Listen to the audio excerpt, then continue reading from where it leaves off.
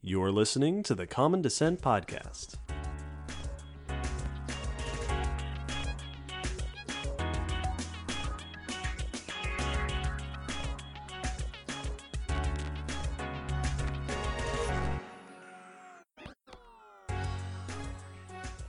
Hello, Will. Hello, David. Hello, Alycia. Hello. And hello to our listeners. Welcome back to the third part of our Common Descent Podcast special Spotlight mini-series. In this mini-series, instead of our normal format of discussing particular scientific topics, we're focusing on scientific people working in our favorite field of science. For this series, we've chosen the theme of invertebrate paleontology, and today we are joined by paleontologist Dr. Alycia Stigall. Alycia, if you would, please introduce yourself to our listeners. Hi, my name's Alycia Stigall, and I am a geology professor at Ohio University. And I'm an invertebrate paleontologist, and I focus on questions related to how species form, whether or not they change, how they relate to the environment. And I use my favorite group of fossils, the brachiopods, to help answer those questions. Very cool. Yes, and we'll ask you about a few of those different things. But let's start with the research you mentioned, and in particular, those wonderful organisms. Our paleo-familiar listeners will probably recognize the word brachiopod. They're a pretty big deal in geology. But for the people that don't know, could you explain to us what are brachiopods and why are they so cool? Yeah, absolutely. So if you were going to get in a time machine and go back to visit the ancient oceans, anytime between about 500 million years ago and 250 million years ago, and you're walking on the beach and you're picking up shells, the shells that you would pick up would be those of brachiopods. These are organisms that have two shells, kind of like a clam on the outside, but on the inside, they're completely different. Their organ systems are very different. They have a cool structure called a lophophore that they use to eat food particles. They don't have gills. They don't have any fleshy feet that you might have for dinner at a restaurant. But about 250 million years ago, they were hit by a big mass extinction. After that, the dominant shellfish have been the bivalves or the clams. And so brachiopods are still around today, but they're just not very common in the modern ocean. And so most people just don't know a lot about them unless you know a lot about geology. Very neat. Yeah, one of the classic questions in introductory geology classes, one of the classic quiz challenges is telling the difference between bivalves, like clams, and brachiopods. Oh, yeah, absolutely. That's a great one.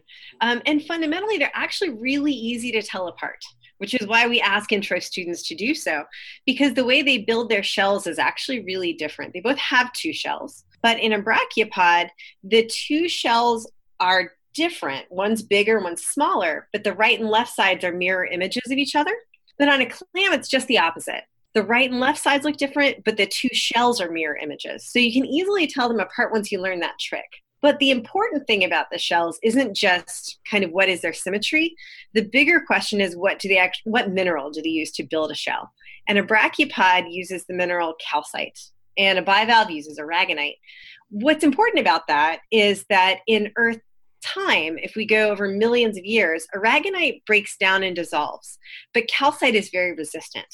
So if you're looking at rocks that are very old, brachiopods will just be beautifully preserved. You see all the details in their shells, and they just look spectacular. And in the same rocks, your clams, the shells will have dissolved, and they'll look like a disgusting lump of mud. So clearly brachiopods are vastly better, in the deep part of Earth history at least. Naturally. You heard it here, folks. Yeah. Seems undisputable. One thing that you said, this is a very minor side question. Would brachiopods be less tasty than bivalves? Oh, absolutely. Yeah. So a brachiopod on the inside, their organs are really, really small, and they don't have very much fleshy material at all. So quite frankly, there's almost nothing to eat. So they just don't work out in restaurants. There's one kind of brachiopod alive today called lingula, and it has a really long pedicle, which is this muscle organ. And you can eat those. In Japan, they will actually eat lingula pedicles, but it's the only species of brachiopod that has enough actually muscle tissue to be worth even trying to eat today. Interesting. Okay. Very good to know. I'll stick with clams. Yeah, clams are delicious. I agree. One's better for studying, the other one's better for eating. That's right. Yes. Balance. Brachiopods developed the ability to survive fossilization and also human taste buds. Yep. So can you tell us a bit about your research? What exactly are you using brachiopods to learn? Yeah, absolutely. So one of the things that I'm really interested in, and a lot of people are, it's a very interesting question overall, is how does a new species form?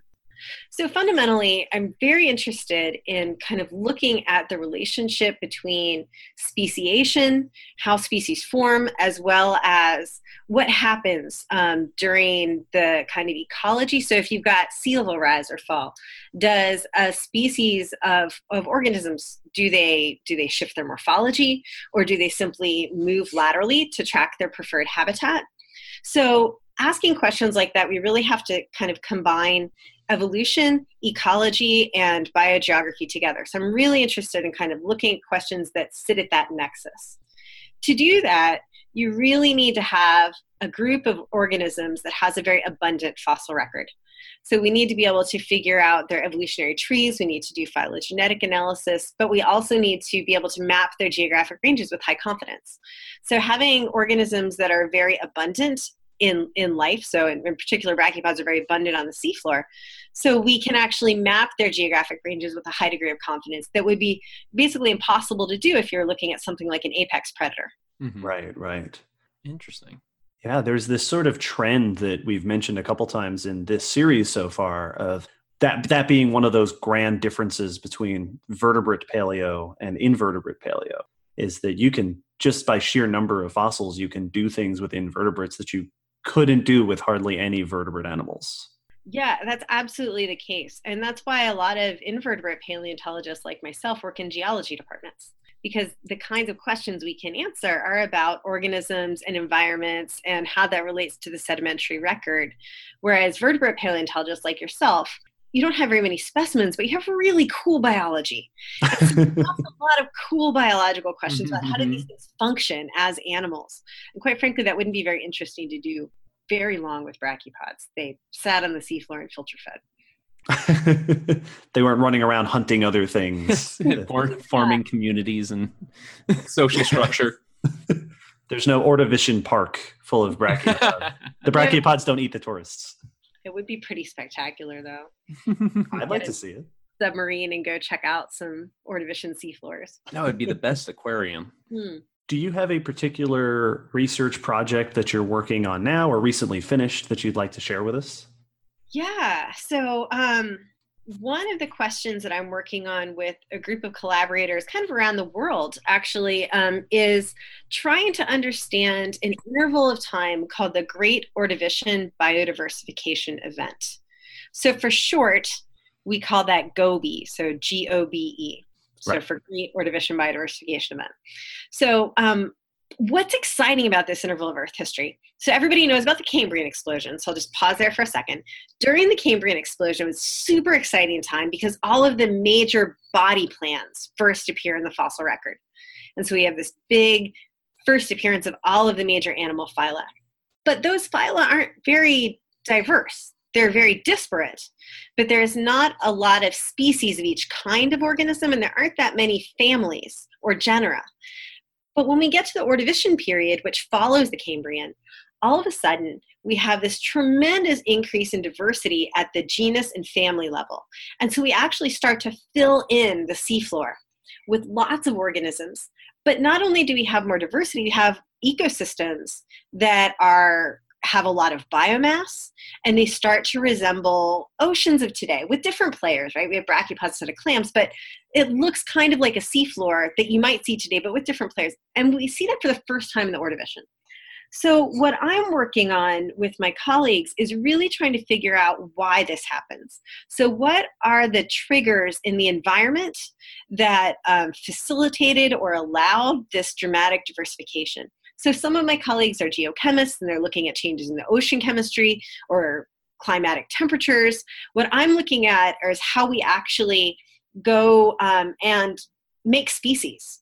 So as you know, to make a species, to make a new species, what you have to have is an old species that you then break into pieces. So you start with a big population, and then from there you get genetic isolation. And so you get genetic isolation in different populations, and if they're isolated long enough and subjected to slightly different conditions, they will diverge into a new species. So I'm really interested in what is happening, because this is really in the Ordovician during the Gobi. This is the time that we have a dramatic increase in speciation that we haven't seen before in Earth history. And so how is that happening?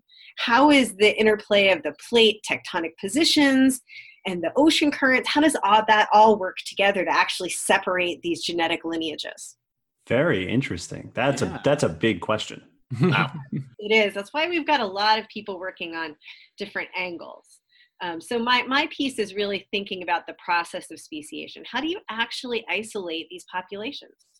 What is really going on? Is we're doing, phylogenetic analysis, diversity analysis, ecology analysis, looking at brachiopods, because they're one of the core groups that is really well preserved and really abundant during this time.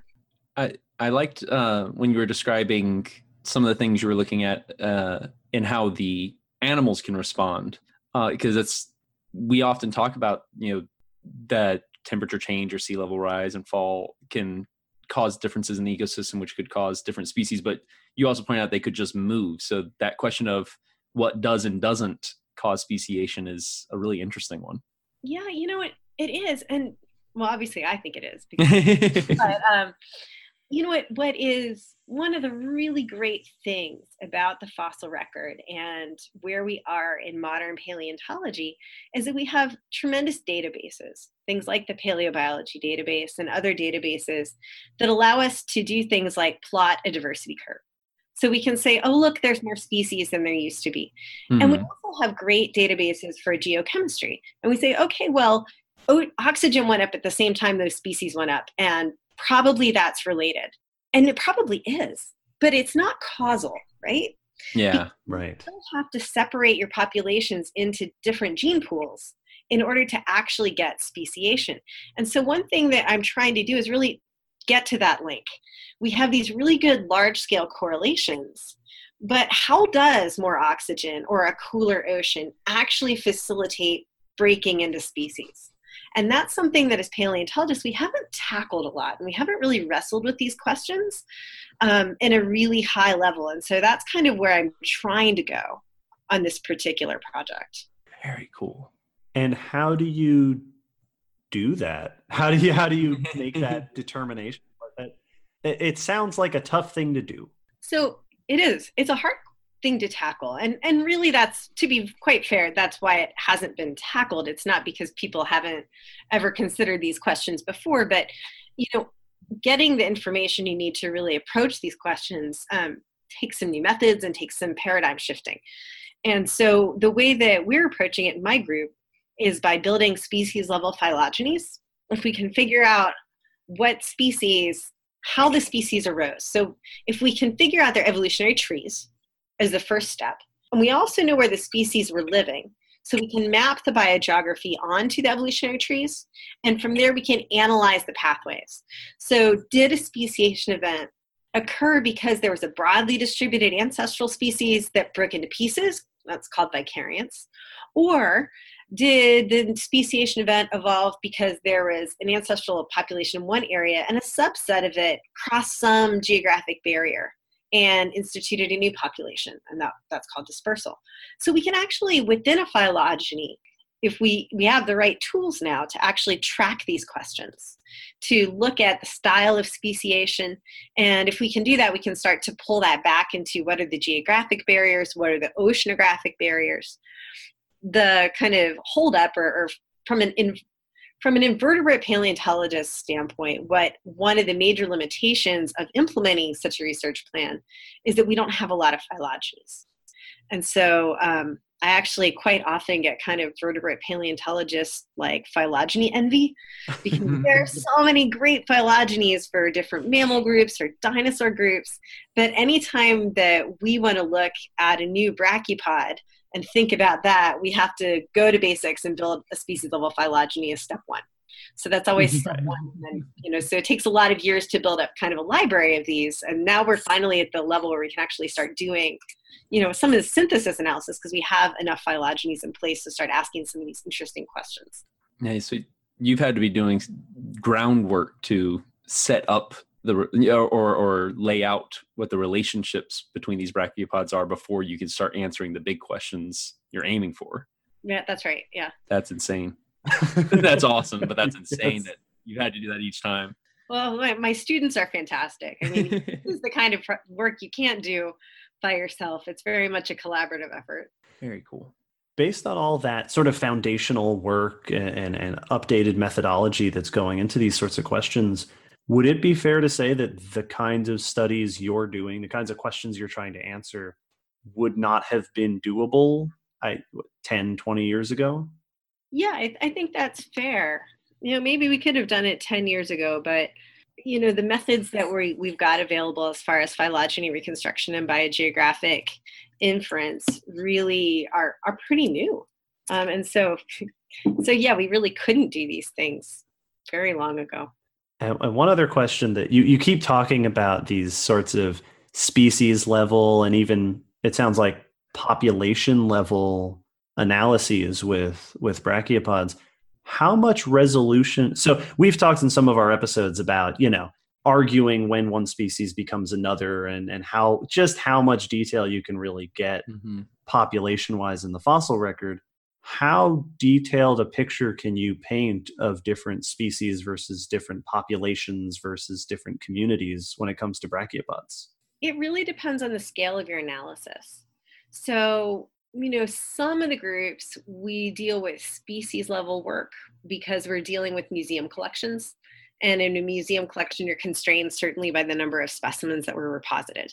And in that case, we often can't get the population level type questions.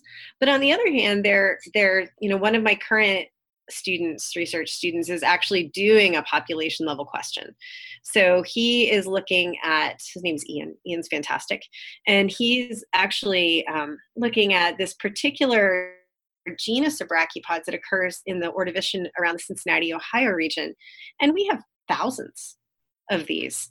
And they're called Raphinaskina. And they've been split into 20 species, or maybe there's really just 2 species. And quite frankly, we don't know. And the reason we don't know is because no one's really attacked the question of the population. So are these things just intergradational, or are they really, have a morphological character that is discrete and would be recognized in a living group, in a living assemblage? Right. So it depends, basically, to get back to your actual question. It depends on what we're doing. Sometimes we can look at populations, and I think even when we can't, it's very important to think about them, because we want to think about these as, biological entities and the processes that impact biological entities. And we can't always directly assess those, but we should always be thinking about them. Very cool. So one of the so I was talking a lot about the Great Ordovician Biodiversification Event and kind of figuring out how we establish biodiversity. But one of the core things that's kind of inherent in that is looking at dispersal of species between areas. We talked about how that relates to speciation. But kind of in other contexts, or kind of the overarching areas of research that I've been involved with deal with how invasive species impact diversity through time. Oh, interesting. Yeah, that's really fun. Yeah. So in that context, so we've been working on this big picture stuff. So I've looked at the late Ordovician events. Particularly, there's this big invasion in the Cincinnati region called the Richmondian invasion. I've looked at the late Devonian biodiversity crisis or mass extinction and how that works, and also kind of other invasions, not quite as in detail. But fundamentally, what we come up with is there's this really interesting relationship between invasions through time and diversity. So if you've got a lot of invasive species moving through, so species that evolve in one tectonic basin within one particular community, but then later breach some barriers and move in to a new area, it's very similar to modern invasive species where humans are the introducers. But you don't need humans, right? You can just have a species evolve one place, but if the geologic conditions shift, it can move. And when it moves into a new area, it could act very much the same way that a modern invasive species might. And so we've been looking at that question in great detail. And one of the things that we see is that depresses speciation. So if you move in a bunch of species, they're usually ecological generalists. That usually causes a depression in speciation rate. And the amount of time that speciation is depressed depends on the scale of the invasion. So if it's a small scale event, it's only into the basin, it might only cause some problems for a couple thousand years, maybe 100,000 years or 1,000,000 years in the case of a regional invasion. In the case of the late Devonian mass extinction, we actually see a depression in speciation rate for several million years. And that's one of the major reasons that biodiversity declines during that interval of Earth history. So the way that species move around and the impacts of that are really important. And so they can cause these really big declines in biodiversity. On the counter side, we also see, for example, during the Great Ordovician biodiversification event, that you need dispersal. Because if you always have your basin separated, then you can't seed a new population that can later diversify. There's this interesting interchange that seems to occur in Earth history between intervals when we have dispersal and when we have vicariance, or kind of that separation of basins. And so some of my students and I published a paper about 1.5 years ago, and we called these BIMEs, biotic immigration events, because it's always good to have an acronym. Right. But it's very interesting. I think it's really interesting the way that we can actually document both phases, both how immigration is foundational for future diversity, even though it actually reduces speciation at the time, and then how these really large-scale dispersal events actually can have long-lasting depression impacts. So it all kind of works together. Again, this kind of interplay between how evolution and ecology and biogeography all work together. Wow, that's fascinating. That's cool. I like that it's an interesting perspective that one species dispersal is another species invasion. Yes, that's what I was thinking about too. That's a really interesting dynamic. Yeah, and they tend to be offset in time too. And of course, this isn't just in, brachiopods in the marine realm. We can see all the same patterns if we look at terrestrial mammals. We've got plastic, dispersals and exchanges, and then the evolutionary impacts of that. If we look at, the Great American Biotic Interchange, or we look at some of the great work that Catherine Badgley has been doing related to things in kind of Pakistan and areas around that too. Very cool. It's interesting to think of invasion, because we hear about invasive species so much in the context of, terrible things that humans are inflicting upon the world. For sure. And so it's refreshing to be reminded that invasion is a very natural part of ecosystem evolution. How much do you look to modern day invasions to help learn about invasions of the past? A lot, actually. So I do a lot of kind of ground truthing of what we see in the past against what we see in the modern. One of the interesting features of that is, of course, there's been intensive study of modern invasive species. Billions of dollars a year is spent combating them. And so they're a significant concern on the economic front, which is one of the primary fronts that, governments get involved. But those darn bivalves causing all sorts of trouble over here in this part of the world. Oh, yeah. Bivalves have a lot of problems. They're really endangered in places like streams over in like Tennessee and places like that, actually. But like zebra mussels are just a mess. Yes. Yeah. That's all I've ever heard about zebra mussels, is that they're a big mess. I had a guest at the aquarium from up near the lakes, and when we were talking about the sea stars, and they're like, "Oh, these eat like clams and stuff like that." He's like, "Oh, you should bring them up there because we hate those zebra mussels." That was his immediate thought. Yeah, they're amazing as far as their spread. But since we're talking about zebra mussels, they're a really good example of what we actually know and don't know about invasive species. So we can document their spread beautifully. Mm-hmm. And we can document, how they got to North America through, the ballast water of ships and where they came from. Mm-hmm. So we know a lot about them. What we don't know about zebra mussels is what their populations will look like, or what the communities they've invaded will look like in 1,000 years or 10,000 years. All of our information that we have about invasive species is decadal, and in the best case, or worst case, from the fact things have been invaded for a while. But best case scenario, we might have a century. So it's a very short time scale. And, one of the things that we know very well is that you can't scale up short-term dynamics into long-term dynamics always. Sometimes you can, but a lot of times you can't. And so one of the reasons that I'm very interested in looking at the fossil record is to try and figure out what are these long-term dynamics? What should we really expect from these long-term invasions? And fundamentally, we're seeing a lot of the same patterns. Where, it's the generalists that survive, the specialists tend to go extinct, things that you would just predict from first principles. But we're also seeing that species kind of narrow their niches as the kind of dominant mode of survival. And the invaders will do that too. So everybody starts off being a generalist in this post-invasion ecology, and then will kind of narrow their niches through time to sort of find a path to survive in the new, higher competitive world. So it's very interesting to kind of look at these things, but I think the timelines are actually really similar. So we talk about zebra mussels kind of coming over, and it was the larvae that were dispersing.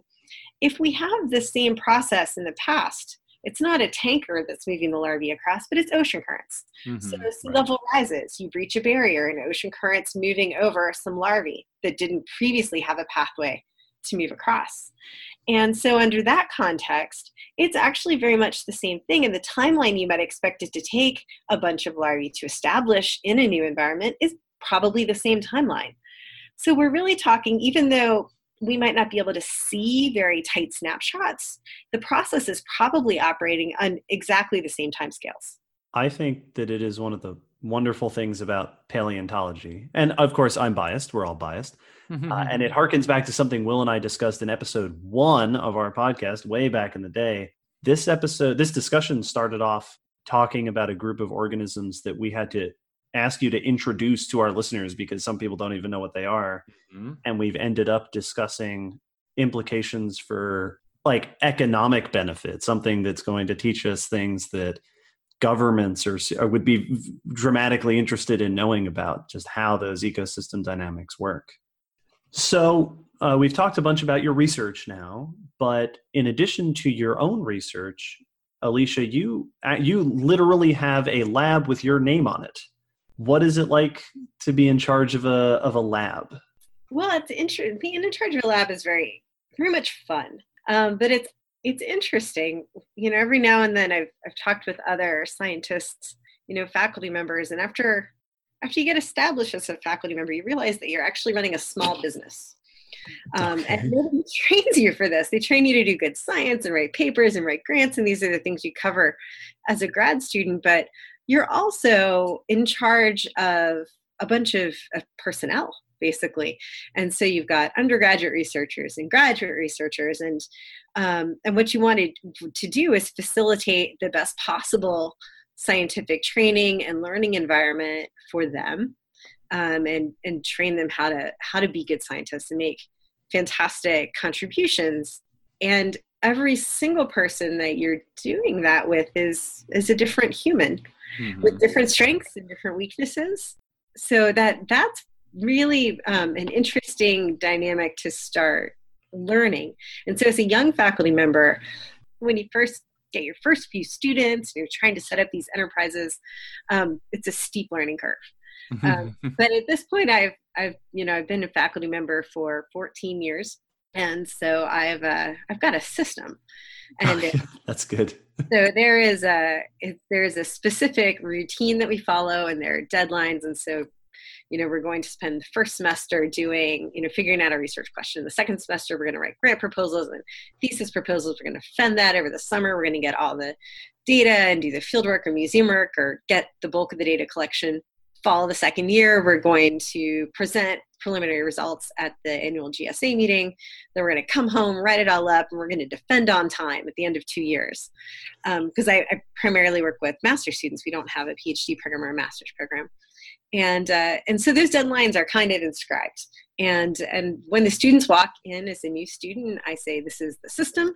This is how it works. And so we have a really good system, and it's a well-calibrated system. However, every single person that walks in the door and is told the exact same system is going to experience that system differently, because they're going to have different strengths and different weaknesses and different interests. And so, so we've got a very clear structure, and then we figure out how to navigate that structure best for each person. And so it's just a tremendous amount of fun, actually. My favorite part of being a scientist really is working with students. And, you know, I love teaching. I love talking about awesome fossil stuff, like the history of the Earth is amazing, and I love teaching about it. But I really love working with students in the lab and actually getting them being excited about what they're doing and coming up with new ideas and new data and new interpretations that no one in the world has ever thought of before, and just pushing back the frontiers of science. And it's just so rewarding and so much fun to start, you know, to see the progression of a young scientist starting from, you know, someone who's just starting their master's degree, moving to a really competent scientist who is publishing their first papers by the time they graduate the lab. And it's tremendously fun. The only downside really is that whenever they leave the lab, some of them will go on and do great things in the workforce, and some will go on and pursue PhDs. And due to the limitations of American paleontology, there are almost no places to pursue a PhD in brachiopods. And so they all change phyla. And so no. Nobody is a brachipod worker. Oh, no. Do they all turn to the dark side and work on bivalves? No, goodness, no. I mean, well, are much better than that. One of my students did a vertebrate paleontology PhD, and a couple have done echinoderms, and one's doing forams, another one that did trilobites. So all highly respectable clades, but not brachiopods. Actually, the guest we had on our last episode, Adrienne Lamb, came through your lab, didn't she? That's right, she did. She's just fantastic. Oh, she was a great interview. Yeah, it was a lot of fun. I liked your comparison with a lab to a small business, because that's a point of view that running that kind of stuff, I don't think most people get to have or are introduced to, especially the experience of you going from having a couple students to running a facility. Yeah, everyone's had that experience, either where they've been promoted into a position at work and are now outside of their knowledge of how to do what they're doing, or seen it happen to someone else. And so it's neat to hear that it can happen in a lab situation too. Yeah, and you're worried about things like, you know, finding grant money and supporting them. And so there is this financial end. In addition to kind of managing personnel, you've got to manage the finances and make sure we've got, you know, the equipment we need. And yeah, it's a lot of fun though. Very cool. It's great to get that perspective, because Will and I have both been in lab, and when we're talking about a lab, of course, we don't mean necessarily a physical lab space, although I'm sure you have that as well. It's the collection of people on the university campus and all those other things you listed. And Will and I have been in that, right? We were in a graduate program, but I've never spoken to a person who was in charge of it, about what all the work that goes into it and what it's like to be the person upon whose shoulders all that lab effort rests. You worry about them a lot. Yeah. You know, I think of my students, my research students, as kind of they're part of my family, and you know, in a different way than my children are, because my children are, you know, crazy and they don't listen to me. And grad students will sometimes listen to you better than a 6-year-old. Not always, but then they go out and they graduate. But we stay in touch, and they check back in, and we have really good relationships. And then as they move on to PhD programs, I tend to acquire more people in the family, because they'll get lab mates, and then they'll come back and you know, they'll be like, oh, Alicia's really good at talking about, you know, this aspect of, you know, being a scientist, or, you know, lived experiences as a woman in science. Go talk to Alycia. And so I end up kind of informally advising kind of a much larger set of individuals than were actually my personal students in the first place, which is fun. And then every year at GSA, we have a Stigall alumni dinner, and you know, so we'll have dinner with all of my former students. And my husband is also a paleontologist, and so his students too. And so it's just such a really nice family atmosphere. You've got both sides of it, and you've got grand lab students. Yet, but we'll get there. That will be really fun.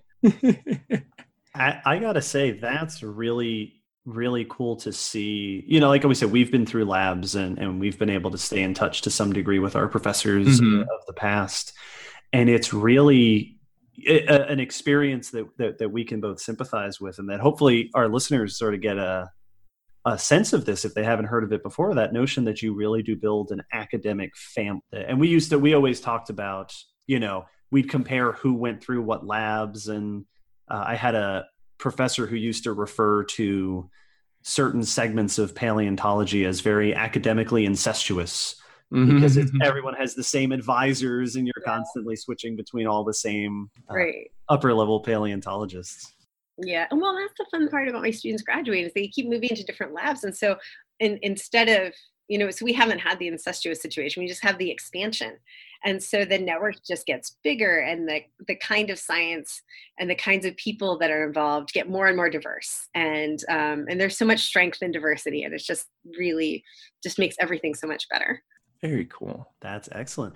What kind of work, obviously every lab has a focus in terms of its scientific focus. What kind of work do your students get to do in the Stigall lab? Well, it's pretty varied. Some of my most recent students were working on freshwater snails from Oligocene of Tanzania and Pennsylvanian paleoecology of limestones from Ohio. So, but mostly, if I can convince them, then they'll be doing something more division with brachiopods. But we do all kinds of things. So, I mean, it very much depends on the strengths and interests of of a student. So we might do things like bedding plane, assemblage, paleoecology.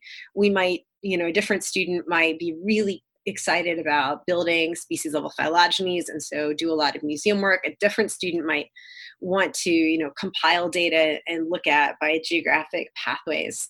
And so it's kind of a diversity, but they all really play somewhere into that kind of core triad where we're looking at how evolution, ecology, and biogeography all work together at some level. Given that you have this sort of, as you've described, that academic maternal position, raising students and sending them on their way, is there anything in particular, like if you had one thing that you try to impart upon your students that you hope, if they get anything out of this lab, what will they take away? Do you have any sort of one thing?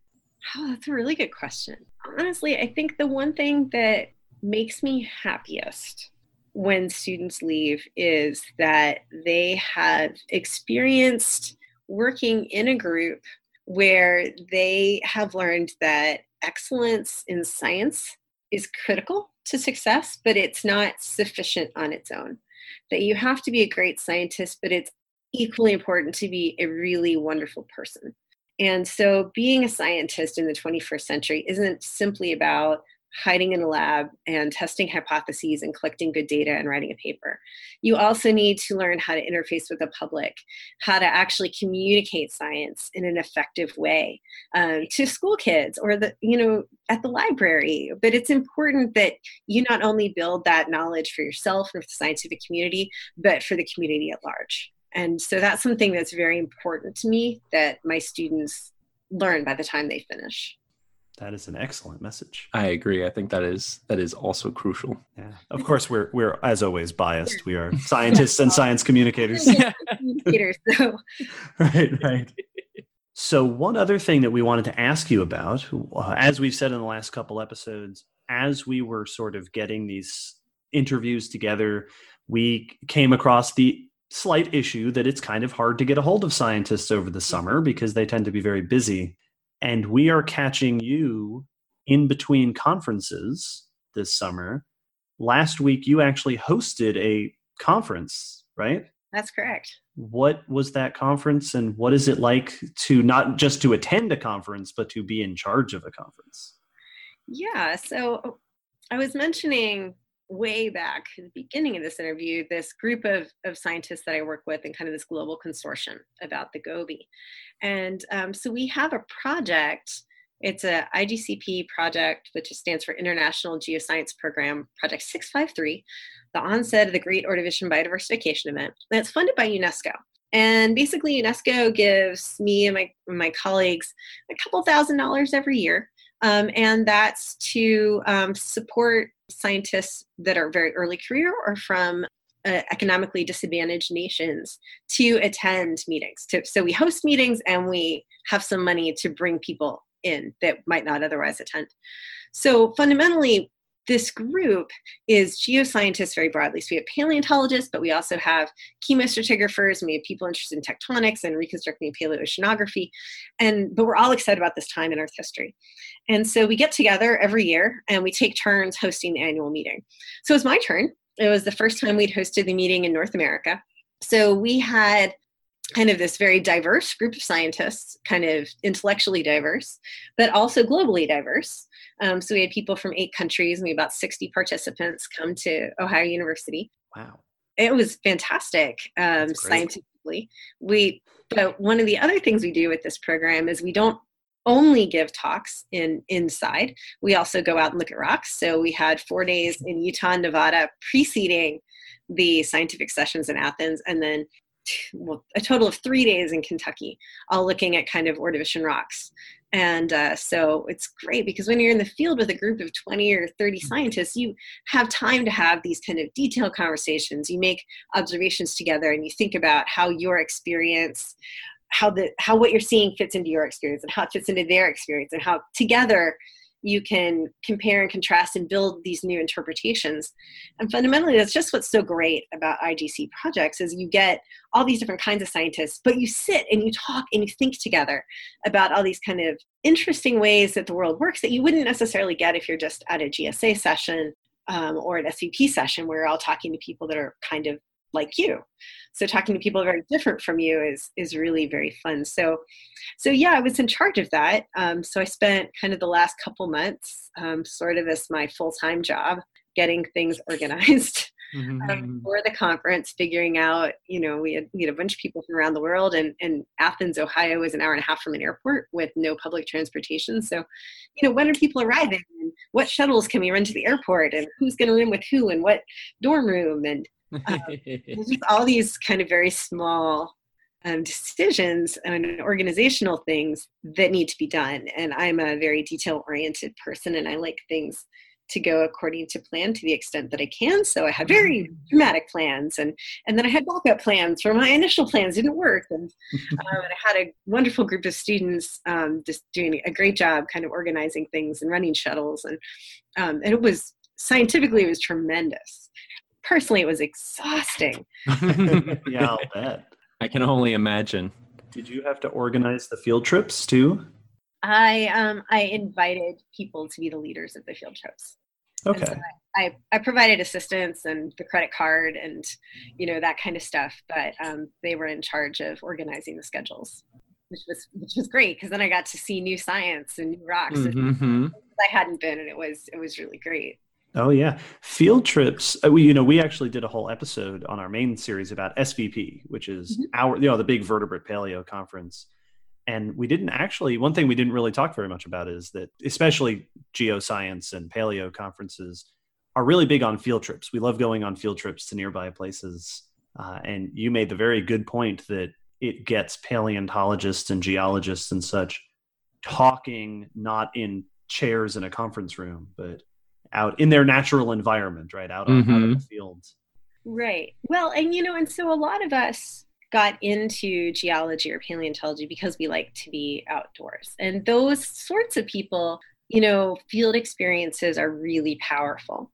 But of course, that's not, the only way to be an amazing paleontologist or geologist. We have lots of great scientists that do museum-based work and work that is more lab-based. And so for a certain type of science, the field experience is really important, but certainly there are many other, ways to be a scientist than simply through kind of the field endeavors as well. Right. That's very true. Mm-hmm. What is the hardest part about hosting a conference? Everything is always changing. So just when you have a list set of exactly who you think is coming and what time their flights are, that'll change. Right. Or someone will tell you when you're in Utah that they would really like to, just add a room in the dorms if they could, in 2 days. And so there's just a lot of these kind of last minute things. But And that I actually kind of expected. What the part that was hard that I didn't expect was the just inherent difficulty of dealing with catering on campus. Oh, interesting. And you would think it would be straightforward. It's our university, it's our caterers. They will just talk to me, and they wouldn't talk to me. But it was last minute. It was very last minute. And, and as I mentioned, I don't like last minute. I wanted things that could be handled, like bringing me coffee at 10:30 and let's just schedule that. Shouldn't have needed to be a last minute thing, but it turned out it was, and it was interesting. I learned quite a lot organizing a meeting, but it was so wonderful once everyone was here, because I'd spent, months emailing back and forth with people. And so once I got to meet everybody. And when they arrived, I was like, many of them I already knew, but the new people, to me, I was like, oh, but you're like old friends because we've emailed 6 times about your flight schedule or, your visa situation or whatever. And so it was really nice. I felt I tend to be very shy around new people, and I get very nervous. But all of the participants felt like people I already knew, so I didn't have the usual kind of angst that I get at conferences. So it was lovely. It's great to be there. It's great to organize meetings. It's lots of fun. It's like having all the complication of organizing a group event with friends, plus the fact that it's a bunch of people that don't live there and are flying in from 7 other countries. Yeah. Wow. That's excellent. Well done. Yes. Congratulations on what sounds like a very successful conference. I think it was. It was great. So how nice does it feel to be going off, next week, I think, to someone else's conference?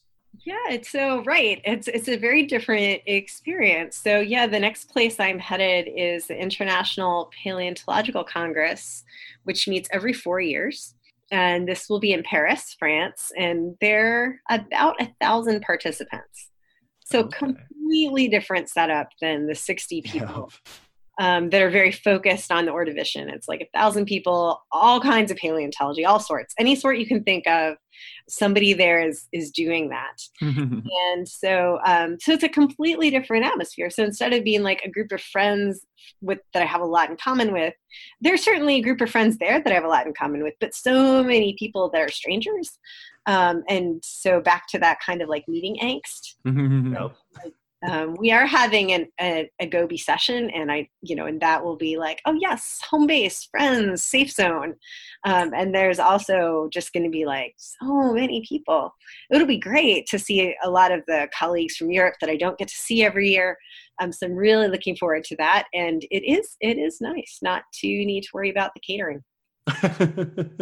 Nice. I gotta say, one thing that you've said a couple times now that I really appreciate, and perhaps we do have listeners who are scientists, and perhaps they will appreciate it as well, to hear a person who has a lab and has been a faculty member for 14 years and has been, is by every measure a seasoned professional in this field, to admit to having meeting angst is very nice to hear. I was thinking the same thing.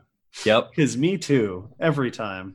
I have big outsider syndrome, or whatever it's called, whenever I go to conferences, where it's just like, you all are professionals and I'm just here to listen to you. You don't need to talk to me. I'm just sit back here. It gets better as you move through, because every time you go to a conference, you connect with a few new people, and that zone of people you're comfortable with expands through time. And so after 14 years of being a professor and 5 years of grad school, I've been doing this, I guess I've been going to these meetings for like 20 years. And so my comfort zone's pretty big now. Yeah. But I was super, but even with people that are on the edges of it, I've still got really nervous. And I do the imposter syndrome. I definitely still do that. Yeah. Same here. Even I started going to the meetings as a reporter, where it was my job to talk to people. And boy, did that. Oh, that's hard. Spur me to get over some of that social anxiety a little bit. Excuse me, could I talk to you? Because I have to. Yes. Please talk into this microphone. Wonderful. Is there anything else big science-y coming up in your summer? No. Well, I'm So once I get home, then I've got lots of, kind of catching up on papers. I've got a couple of new students coming in the fall, and I'm very excited about figuring out what they're going to be working on. And so starting to put some grants together to think about some ideas of how we can fund different projects, and working through a lot of the collaborations. So part of course, what happens when you go to conferences is you have these fantastic conversations about, oh yes, I do this and you do that, and together we can do this amazing thing. Right. And then you have to go home and do the amazing thing. So I've got a lot of amazing things that has been discussed in various places, and it'll be exciting to sit down and actually start trying to work through some of those ideas and see if they're actually amazing. Sit down and try to do that. Well, Alycia, this has been a wonderful conversation. It's been fantastic to get insights into your research and your various jobs. If our listeners have enjoyed this as much as we have, where might they find you on the vast internets? Yeah, so I have a lab website, which is alyciastigall.org. And we post updates there and, links to papers and some pictures from recent trips.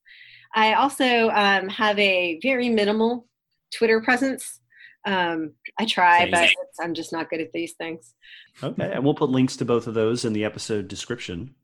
Well, this has been a wonderful interview. Alycia, thank you so much for joining us for this. Well, thanks so much for inviting me. It's been wonderful to talk with both of you. It really has. It's been nice getting to hear from the other side of research, of the people helping facilitate people doing research, which has been very cool.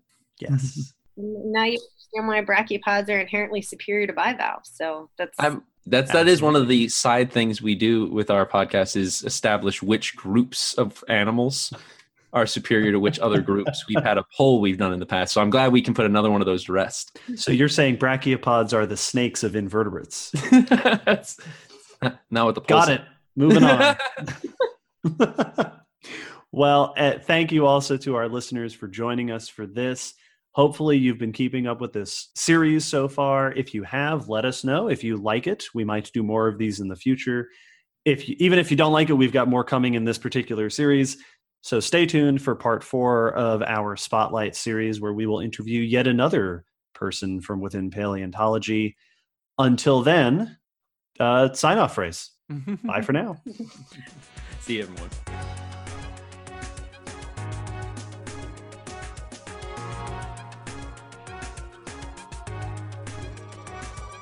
Thanks for listening to the Common Descent podcast. You can follow us on Facebook, Twitter, YouTube, and check our WordPress blog for pictures and links after each episode. Huge thanks to our patrons whose support helps keep this podcast running and who get access to bonus goodies on Patreon. The song you're hearing is called On the Origin of Species by Protodome, which we found at ocremix.org. Thanks again for listening. We hope you'll join us next time.